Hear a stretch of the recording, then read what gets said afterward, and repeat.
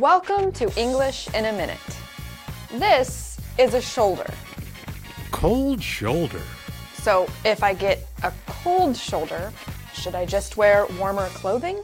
Hey, I got your email about the party. Thanks for inviting me.